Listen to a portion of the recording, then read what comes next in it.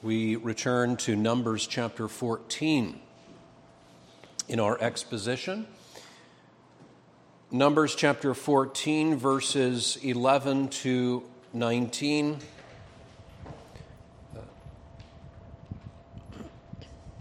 We recall that the reports have been given. 10 of those spies have given an unfavorable report that sends a chill and a fright among the hearts of the congregation, whereas only 2 with faith, Caleb and Joshua, give a good report.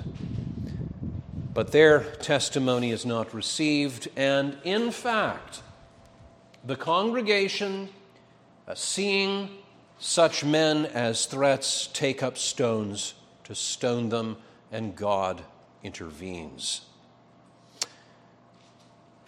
Let us continue in this portion. Hear now verses 11 to 19 from Numbers 14 as God's word. And the Lord said unto Moses, How long will this people provoke me? And how long will it be ere they believe me? For all the signs which I have showed among them. I will smite them with the pestilence and disinherit them, and will make of thee a greater nation and mightier than they.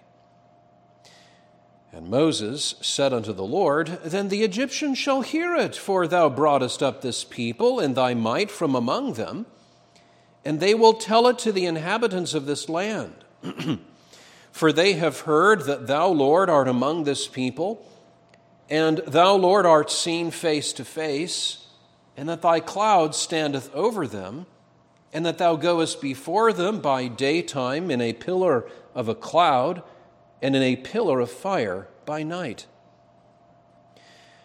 Now if thou shalt kill all this people as one man, then the nations which have heard the fame of thee will speak, saying, Because the Lord was not able to bring this people into the land which he sware unto them, therefore hath he slain them in the wilderness.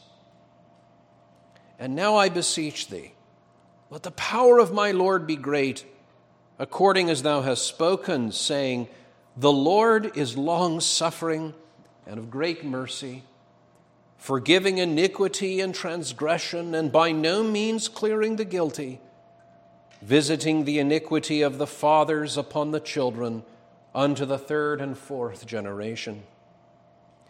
Pardon, I beseech thee, the iniquity of this people according unto the greatness of thy mercy, and as thou hast forgiven this people from Egypt, even until now. The Lord again provoked to wrath and determined to unleash his full fury upon these who have despised his word, he confides in his servant Moses. Moses seizes the moment, this prelude to chaos, to intercede with the Lord. A door is opened and Moses rushes through it. Now Moses, as he intercedes with God, he does not dispute the Lord's right to decimate them. But being very jealous for the Lord's honor, he pleads for mercy and forgiveness to prevent the blot on God's reputation among the nations and to magnify his gracious character according to his word. And Moses has been here before. Now, it wasn't Kadesh where one could throw a stone into the land flowing with milk and honey. It was, you'll remember, at Mount Sinai, when he was gone up in the mountain for 40 days and 40 nights, and the people, not knowing what had happened to Moses, in unbelief and in gross disobedience, they commit gross idolatry, and they actually form a calf out of all the earrings and the jewelry that the Egyptians had given them as they left, and they They made a calf, and they assigned the glory of Jehovah to this image of a creature, a humble and a lowly animal.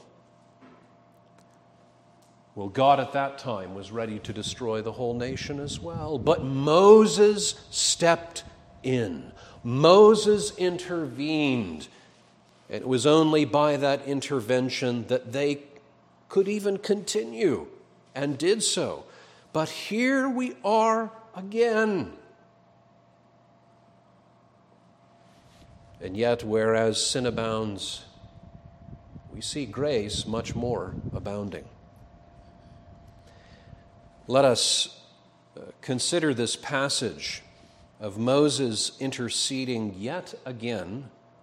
2 points: wrath and space. Second, zeal and intercession. Wrath and space. Second, zeal and intercession.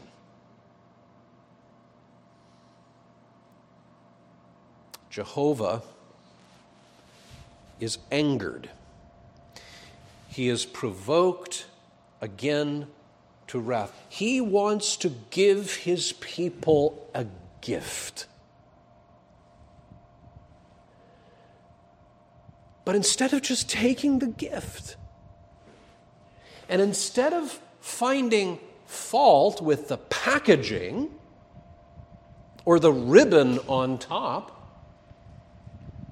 or perhaps they think, well, you haven't even given it even a decent wrapping. You've wrapped it in sandpaper. Well, if I want to put sandpaper around this gift and give it to you, will you not take it, sandpaper and all, knowing that beyond that is what I have promised, a good land? And you've heard the reports. This is a good land. You have seen these massive grapes from Eshcol. But there are giants. And there are walled cities, although not walled up to heaven. Notice how exaggeration warps and twists reality. We oftentimes, because of our poisoned hearts, our unbelief, we don't see reality as it really is.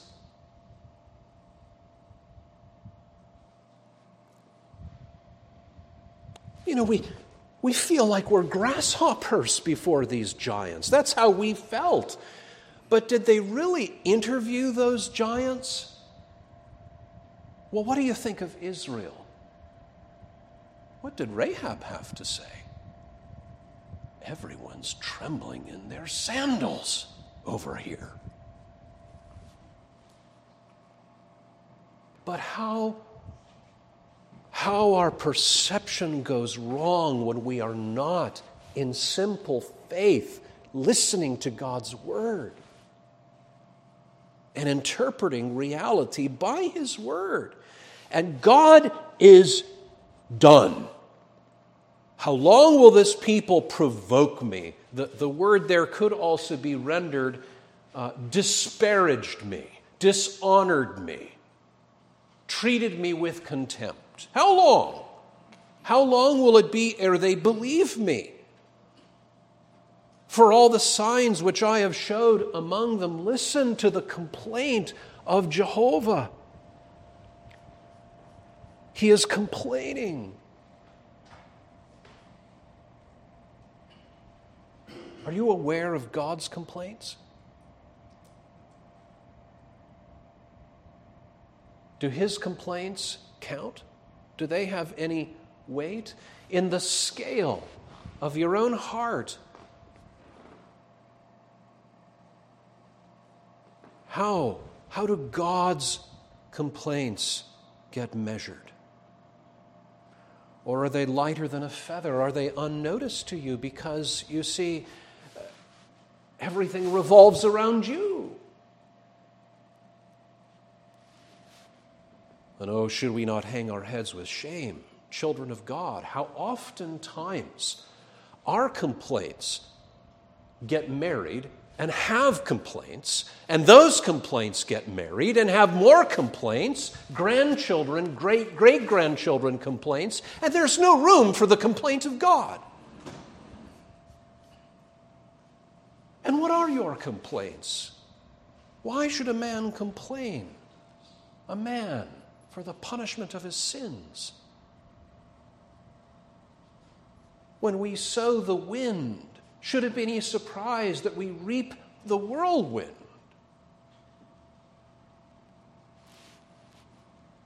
But the Lord has a complaint.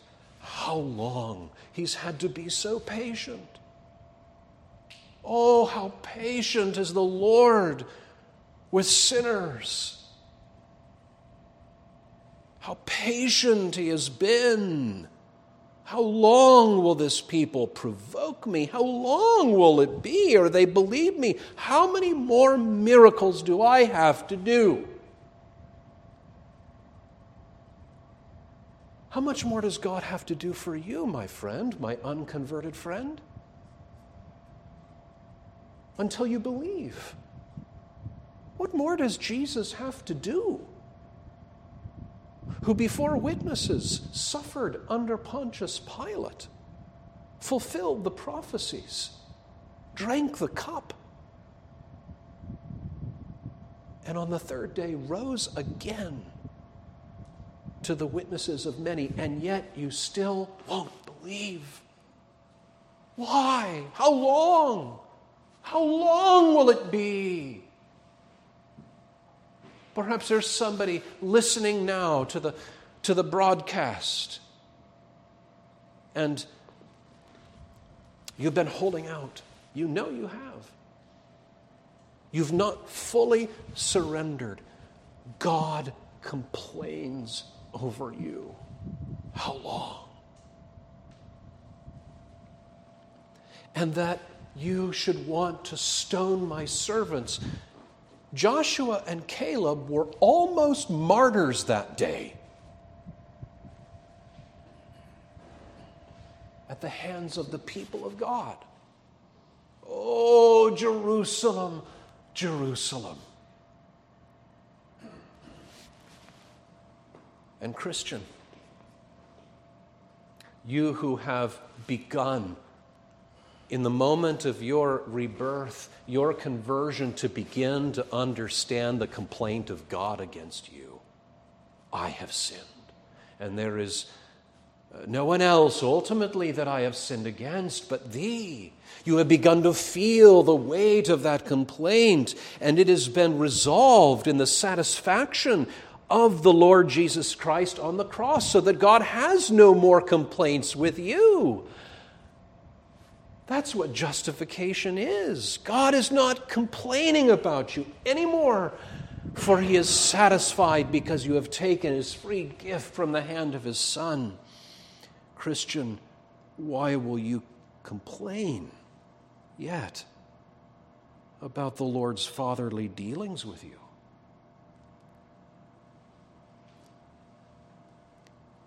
Jehovah is angered. And his anger is not contaminated with the corruption of sin. This is pure, holy anger.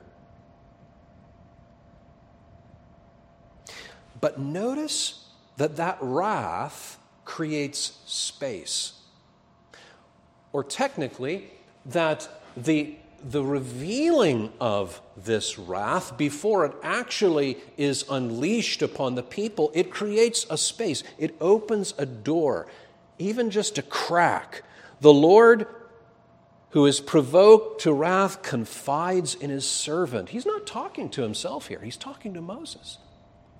Moses, how long? Moses is the friend of God. Moses is in his confidence.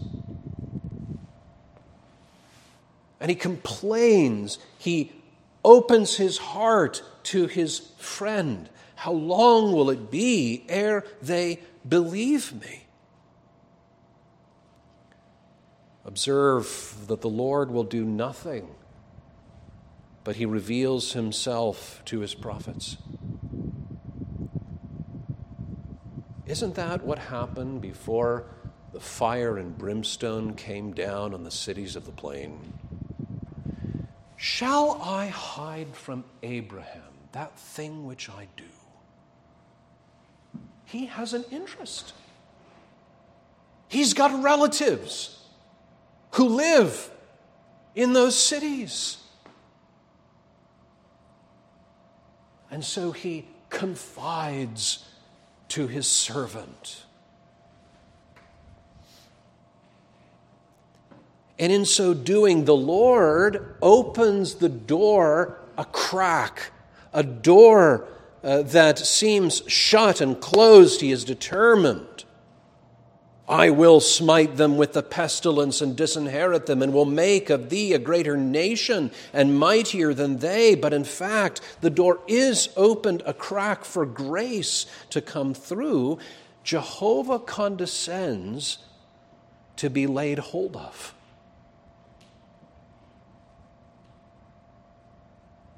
He stoops down. He gives a rope for Moses to lay hold of for the sake of the people.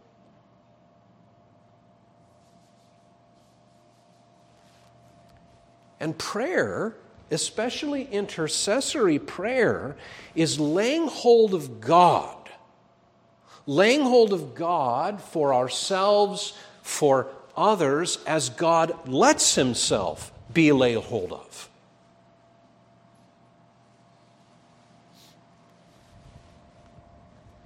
Ralph Erskine, in commenting on this passage, said, when God is, as it were, upon horseback, ready to ride them all down with a vengeance, he gives his servants leave to hold the bridle.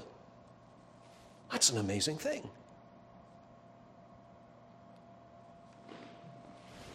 Moses, only you can stop me. What an amazing thing.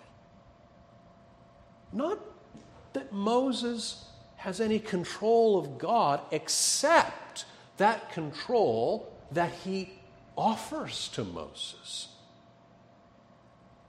God in his grace stoops down to let men lay hold of him, and particularly that man who has faith. Faith lays hold of an infinite God as God stoops down to let himself be held.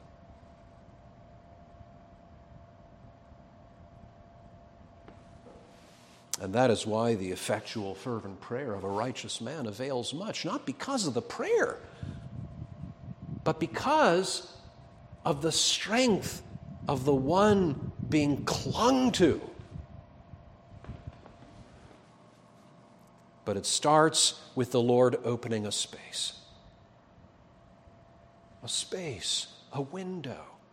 You know, he gives sinners space to repent. But there is also a smaller space for those who are God's people to stand in the gap.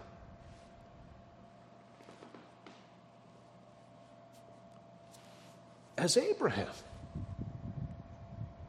who interceded for Sodom and Gomorrah because of the righteous who lived within it.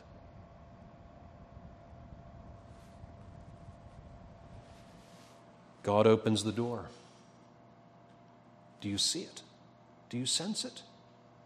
Do you take it?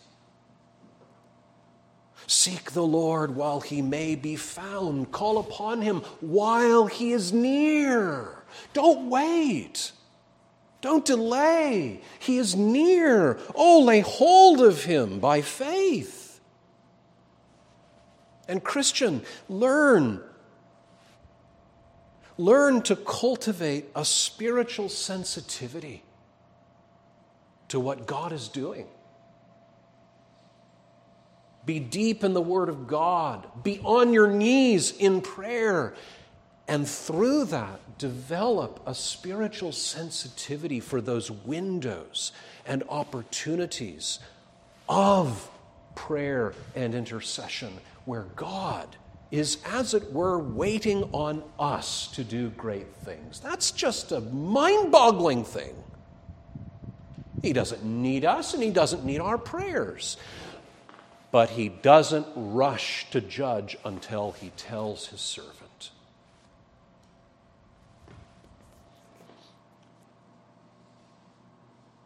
Second, having looked at wrath and space, consider now zeal and intercession. Moses is as the burning bush, and every born-again creature, new creature in Christ, the Lord has taken that ever-burning,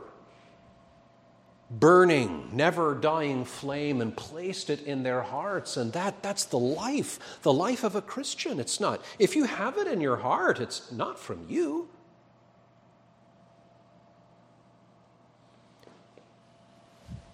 Moses, he moves. He sees the opening. The door is cracked open just a bit, and he moves.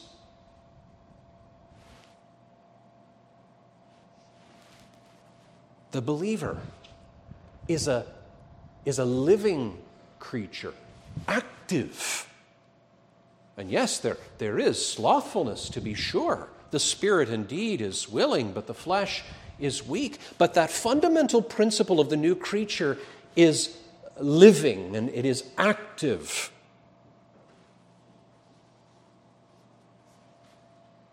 The Lord opens that door. Moses rushes in, and Moses said unto the Lord. Now observe that he does not dispute the Lord's right to kill them all. I will smite them with the pestilence and disinherit them, and will make of thee a greater nation and mightier than they. It was fully in God's rights. He had already told them, I set before you life and death.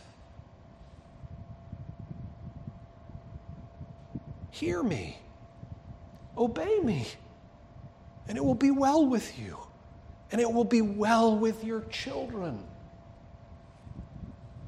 You see, the Lord's yoke, dear friends, it is an easy yoke. The yoke of sin and of Satan is a very cruel taskmaster.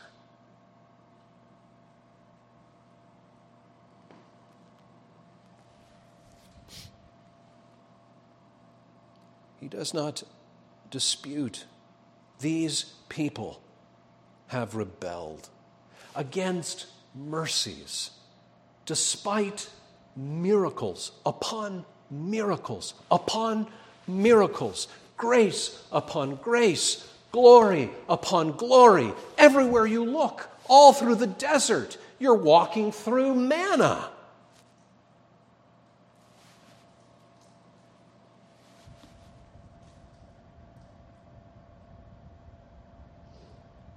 And the Lord would not be breaking his covenant promise with Abraham. Why? Because there would be one man left. Arguably three.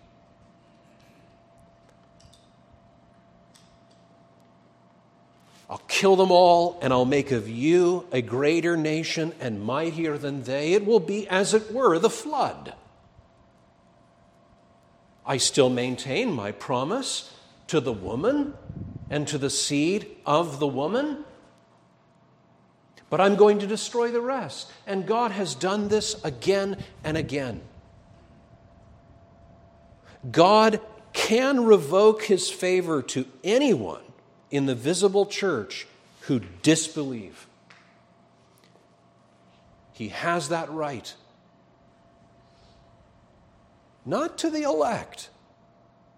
Once he has decided in all eternity, there is not one of those seeds that will fall to the ground. Blessed be his name. But with respect to the outward, visible church of those who outwardly profess the faith with their children, if they do not believe, and if they fall into rebellion and disobedience, they revoke their right.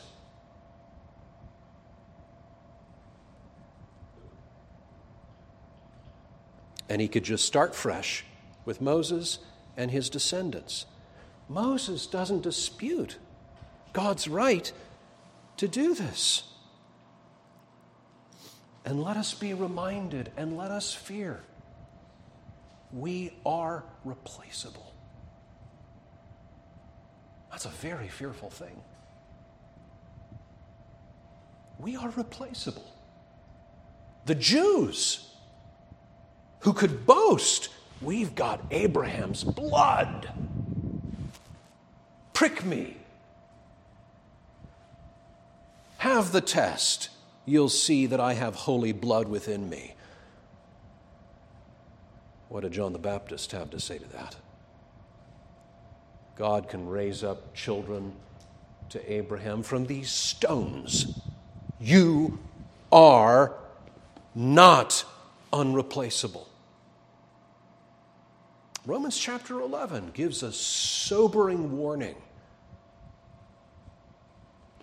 Whether it be through apostasy, and it is possible for anyone in the visible church who has professed the faith to turn away from the Lord, or to fall away because of the cares of this world.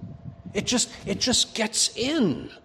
Or maybe because of persecution. You see, it's easy to follow the Lord when it doesn't really cost you anything. But when persecution and tribulation rains down, then you begin to see the real deal. Beware. You are replaceable.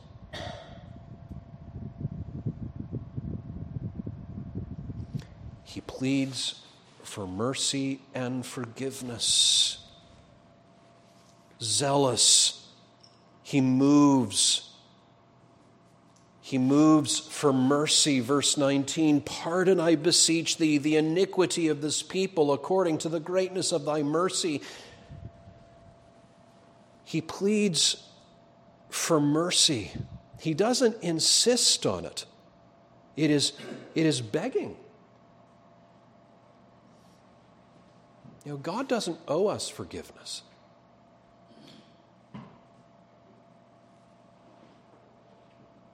But he is a forgiving God. And Moses knows this. And so he pleads with mercy and forgiveness even when these people wanted to kill him and wanted to kill Joshua and Caleb. That's grace, to pray for your enemies. Father, forgive them, for they know not what they do. That's the spirit of Christianity. That's what is so revolutionary about Christianity. He prays for his enemies. And we are to pray not just for our friends, but we are to pray for our enemies.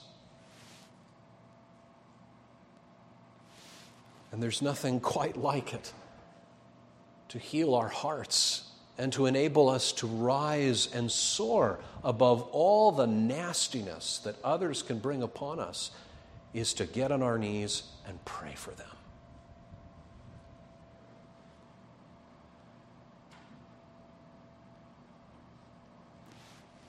Yet, understand that Moses' zeal is deeper than simply a desire for his comrades, his people to be forgiven. It is because he was very jealous for the Lord's honor. He wanted to prevent the blot on God's reputation among the nations. Notice this in verses 13 through 16. What's going to happen, Lord? If the word gets out that there are all these dead bodies in the desert, and the autopsies come back, and it turns out, it was that nation that escaped out of Egypt. In fact, the Egyptians themselves will hear it. For, Lord, you brought up your people in might from among them. The Egyptians will tell it to the inhabitants of this land, the land of Canaan. These people who we know, because Scripture tells us, are actually trembling because God is with this people. Now they're going to hear reports that they're all dead.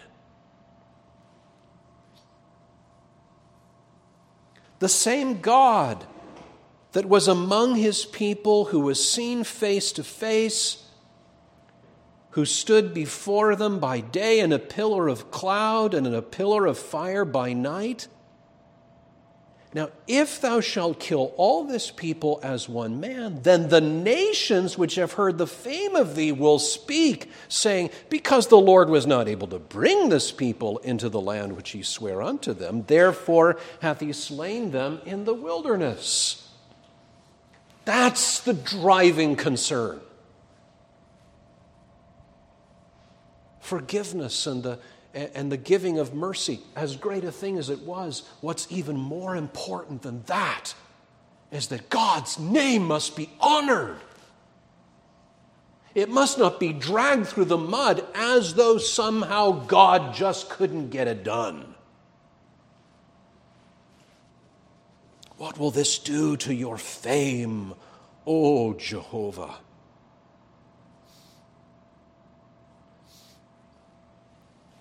We see how very jealous Moses was of the Lord's honor. Like Elijah many years later, I have been very jealous for the Lord of hosts. Another way of saying that is very zealous, passionate, burning for the Lord. My own name, I'm not concerned about my reputation and how other people think about me. But you, Lord, it's unbearable that your name should be degraded and blasphemed among the nations. It's unthinkable. You see, Moses had the Spirit of the Lord, the spirit of zeal, the spirit of a burning jealousy, because the Lord, Jehovah, his name is jealous. Why did he liberate his people from the land of Egypt? Well, yes, it was because he loved these people, but there was an even greater reason. It was to advance and to glorify his name. Be it according to thy word, that thou mayest know, Pharaoh, that there is none like unto the Lord our God. And I will sever in that day the land of Goshen, in which my people dwell, that no swarms of flies shall be there, to the end that my people should be happy and comfortable. Well, that's involved. No. To the end that thou mayest know that I am the Lord in the midst of the earth. Pharaoh, for this purpose I raised you up, that I may show my power in you, and that my name may be declared through the earth. You see, why does God do anything? Ultimately, it is for his sake, for his honor, for his glory. Don't think that in any way depreciates the infinite love and the grace of God, but understand that when God does show mercy and grace, that it magnifies the honor of that mercy and grace. And when God shows wrath, it magnifies the honor of the one whose name is holy, holy, holy. Isaiah said many years later, for my name's sake I will defer mine anger, and for my praise will I refrain for thee, that I cut thee not off. For mine own sake, and then he repeats it, even for mine own sake will I do it, for how should my name be polluted, and I will not give my glory unto another.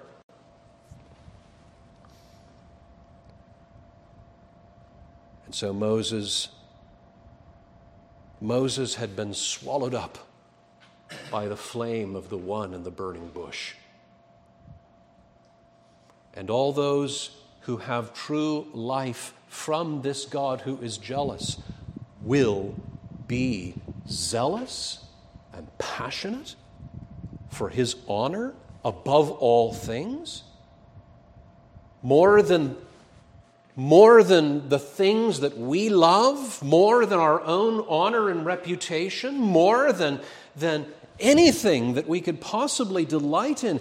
He must receive the glory. Our Father, which art in heaven, hallowed be thy name.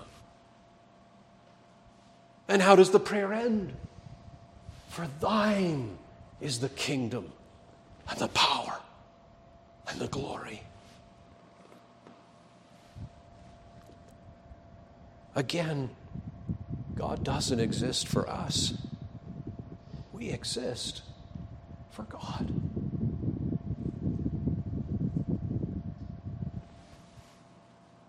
And that's why Moses stands in the gap. He stands in the gap. As we read in Psalm 106, therefore he said that he would destroy them had not Moses, his chosen, stood before him in the breach to turn away his wrath lest he should destroy them. But what was the highest motive? God's honor.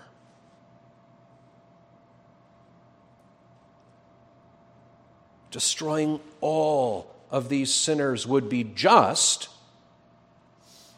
It would avenge the quarrel of God's broken covenant, but it would throw shade upon the honor of the Lord among the nations, and the opportunity for God to magnify his gracious character according to his word would be lost. You see, his grace had been shown up to this point. Notice it in verse 19. Thou hast forgiven this people from Egypt even until now. Oh, the grace that these people had been shown. What nation could boast of having the Lord manifest in the cloudy pillar? What a privilege, what an honor that God should be among them. That was the great privilege, and dear friends, that's the great privilege of being in the visible church. Rutherford said that those who are in the visible church, they have great privileges. They are, he says, at the poolside, near the fountain. They dwell in Emmanuel's land, where dwells Jehovah in his beauty, where are the golden candlesticks, and where there run rivers of wine and milk. To such the marriage table is covered, eat if they will.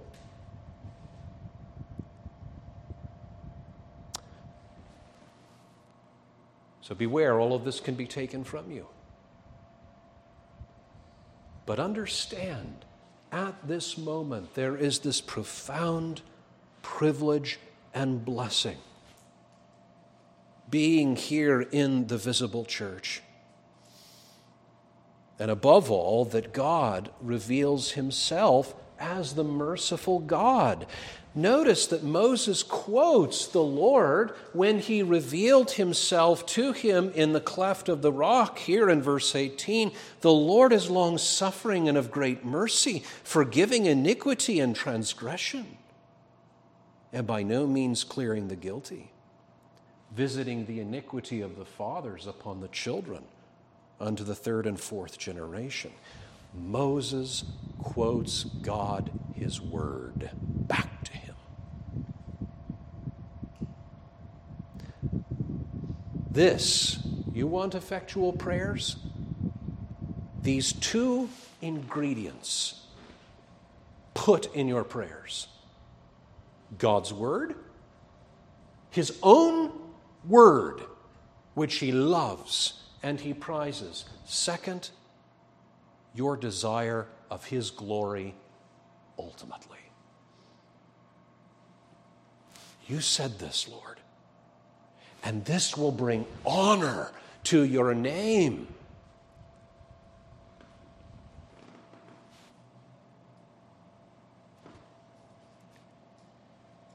Once again,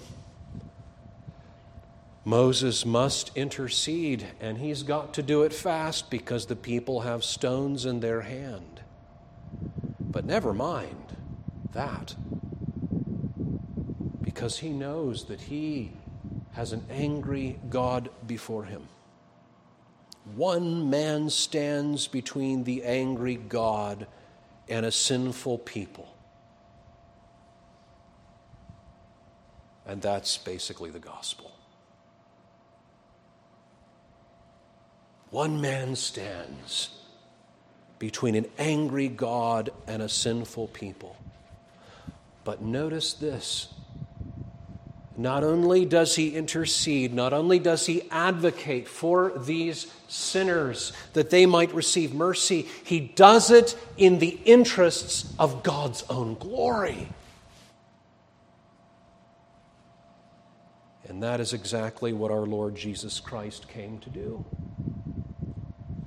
is to stand in the gap between an angry God and a sinful people for God's glory. Father, said Jesus, glorify thy name. And in his high priestly prayer, he says to the Father with confidence, I have glorified thee on the earth. I have finished the work that thou gavest me to do. You see, we have sinned, we image bearers, made with crowns upon our heads, in knowledge, righteousness, and holiness. We rebelled against God. We listened to the serpent. We brought wrath, sin and death upon us. We have sinned and come short of the glory of God. Shame, shame, shame hangs upon us. And the curse chases us into the very pit of hell. But one has come to stand in the gap and to seek our salvation and the glory of God. May he receive all honor and glory, for his name is that name above every name. Amen. Let us close in prayer. Please stand.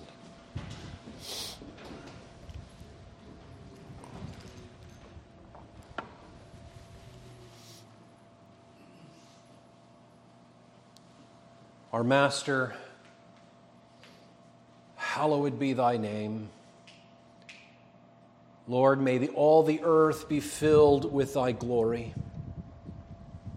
Magnify thy mercy and thy grace towards poor sinners through Christ Jesus, and magnify the great power of grace and salvation towards us. Heal us, renew us, and make us effective prayer warriors, O Lord, that we might stand in the gap. Receive us, Lord, and we invoke the name of Jesus as alone able to save. Hear us for his sake, we pray. Amen.